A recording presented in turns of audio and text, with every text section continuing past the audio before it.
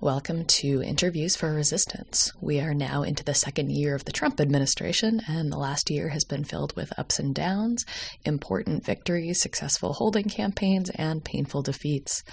We've learned a lot, but there's always more to learn and more to be done. In this now weekly series, we talk with organizers, agitators, and educators, not only about how to resist, but how to build a better world. I am Sarah Jaffe, your host. Rebecca Diamond. I'm a teacher in West Virginia. So it's been how many months now since the strike? We're talking, it's August now. It ended March the 7th, and it is August the 2nd.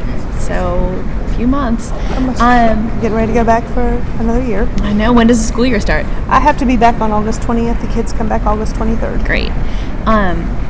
So tell us what it's been like since the strike.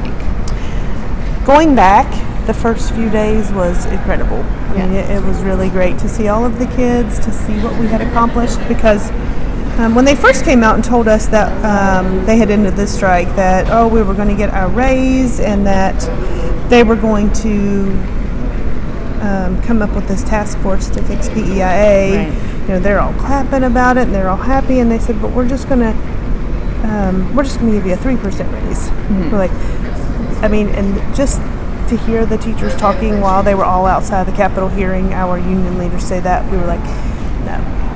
I mean, they even announced that school would be in session the next day, but it was a week later. So, whenever we went back, all the kids, of course, they all wanted to know questions, and I got to show them my videos, and, so they could see what exactly was going on, but the worst part was to hear the negative parts about what some of the parents thought about us going on strike. I did actually have a student who said that his parents didn't think it was right that we were going on strike, that we should have been in school, that he was basically calling us selfish, that we shouldn't have been fighting for more money, and that's what a lot of people thought, is that was the only reason we were going on strike was for more money, when really it was all about our insurance.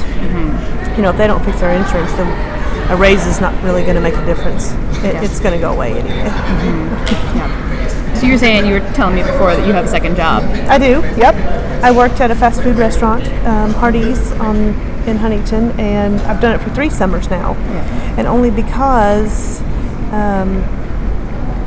we just don't make enough over the summer from the school year, because we're only 10-month employees. Right. So what we do is we pull out money each paycheck and put that over summer pay, and over the summer that is never enough for us to make it over the summer with our kids doing different things, because I have 2 kids, so I have taken on. And then the main reason that I took that job was because we had ended school early, and we were beginning really late the next year, and we were going to go without a paycheck, which we did end up going without a paycheck. It was the next summer, though, so I had to save up for that paycheck, because my husband's a teacher too. So I've kept it because it does help us out in the summer, and we are able to pay our bills. It's not as bad living paycheck to paycheck over the summer whenever I have this second job. Yeah, for sure. So looking ahead, right, there's still the open question about what's going on with the insurance. Yes. So tell us where that's... Well, they've had task force meetings, and they've gone to all the communities, and they've basically gathered from the communities what their main concerns are with PEIA and how it's going to affect them. So these panel members are supposed to take it back to the committee, and then they're all supposed to meet, and they're supposed to have a decision made before the election. Surprise! Before the election. And come up with what they feel like is going to be a solution. The only solution that I feel like is going to suffice for teachers is there's a funding source for it. If there's not a funding source for it, which they've known for the last 5 years that there was not a funding source for PEIA, so they've basically just continued to put it on the back burner because we've not done anything about it. Right. We've not, and it's not just teachers; it's every state employee in the state of West Virginia. So. It's not like they were just hit by a truck and realized that, holy shit, how are we going to pay for their PEIA? What are we going to do for it? So we've given them options. People have given them options to fund PEIA, but nobody wants to take the initiative to make that a funding source for PEIA.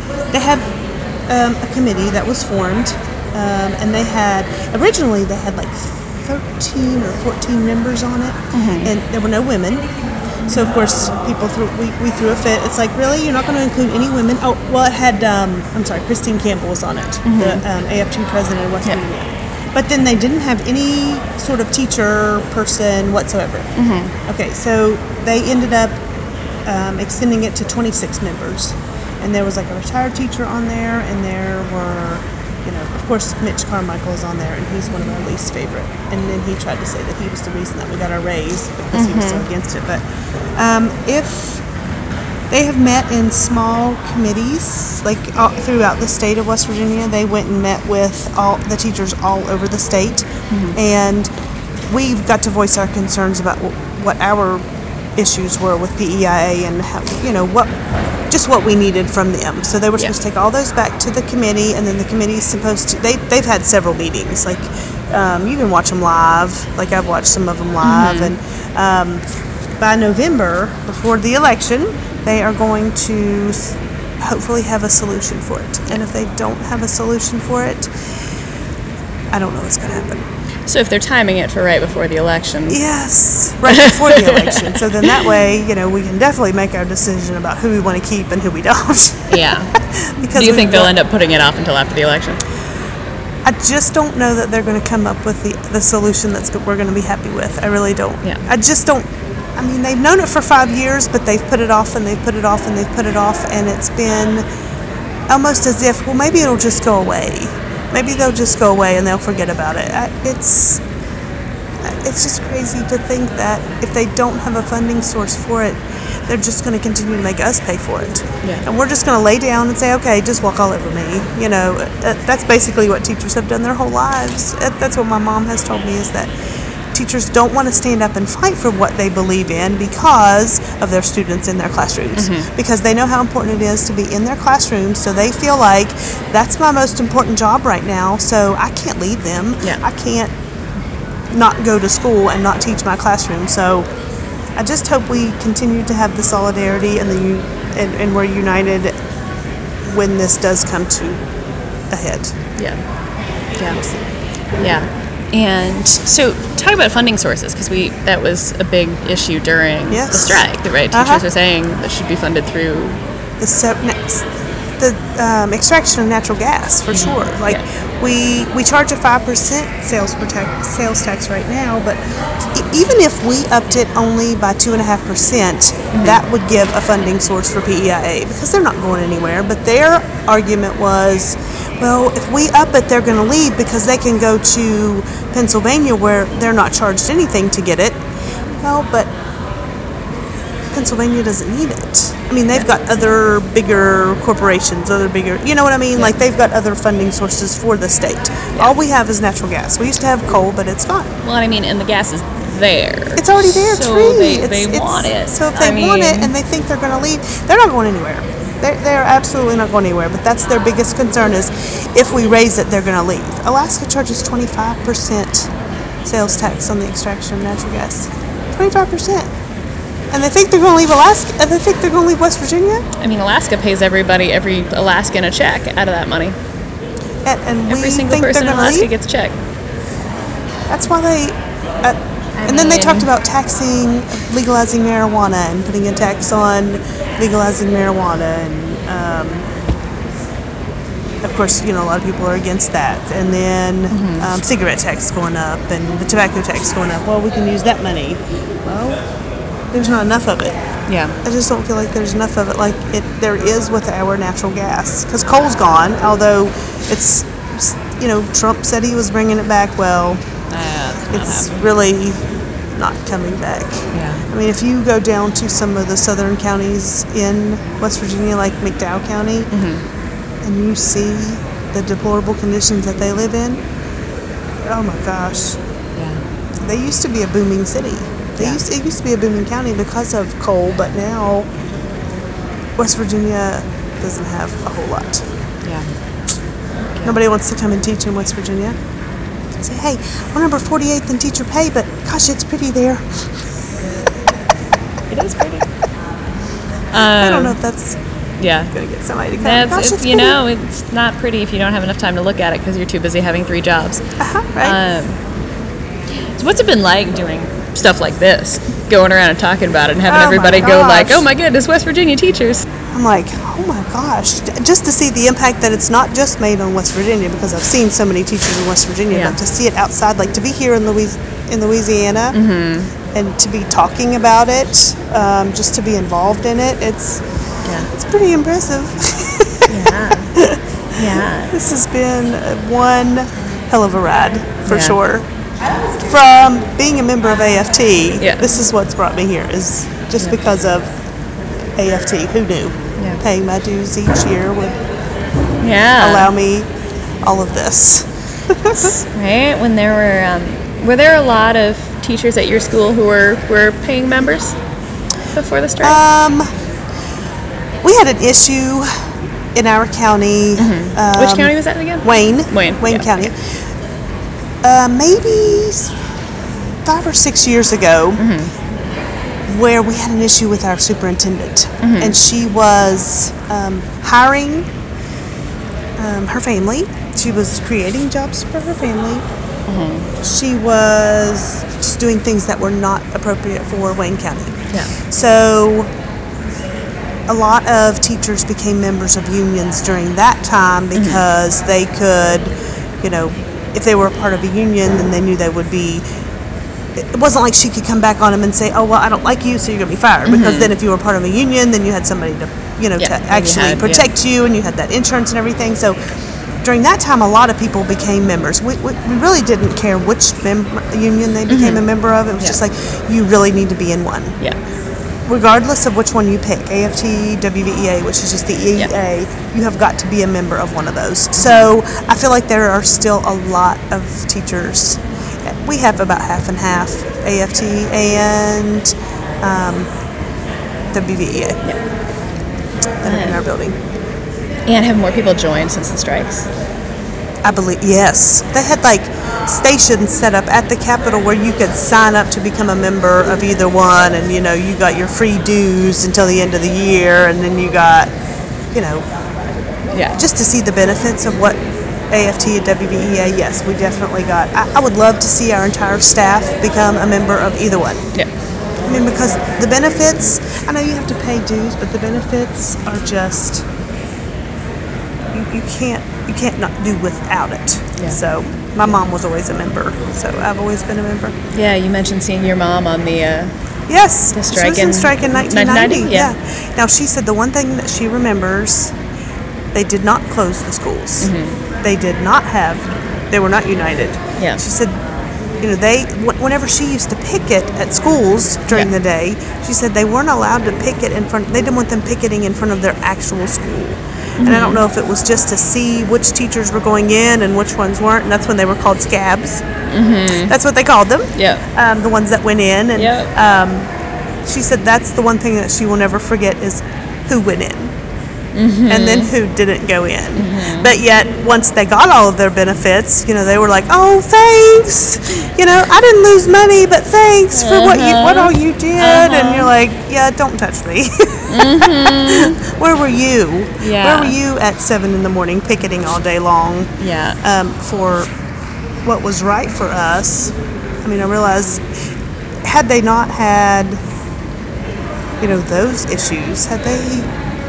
I think, in 1990, they really didn't have a lot of communication skills, apparently, because I think there were 7 or 8 counties that didn't have full closure. Like some counties did, but not all of them did, not like ours. Whenever we were watching the news and watching all 55 counties close, it's like, okay, we have 5 more to go, and then like, oh, we only have 3 more to go, and then the last one, it's like, oh, hallelujah, we're all closed.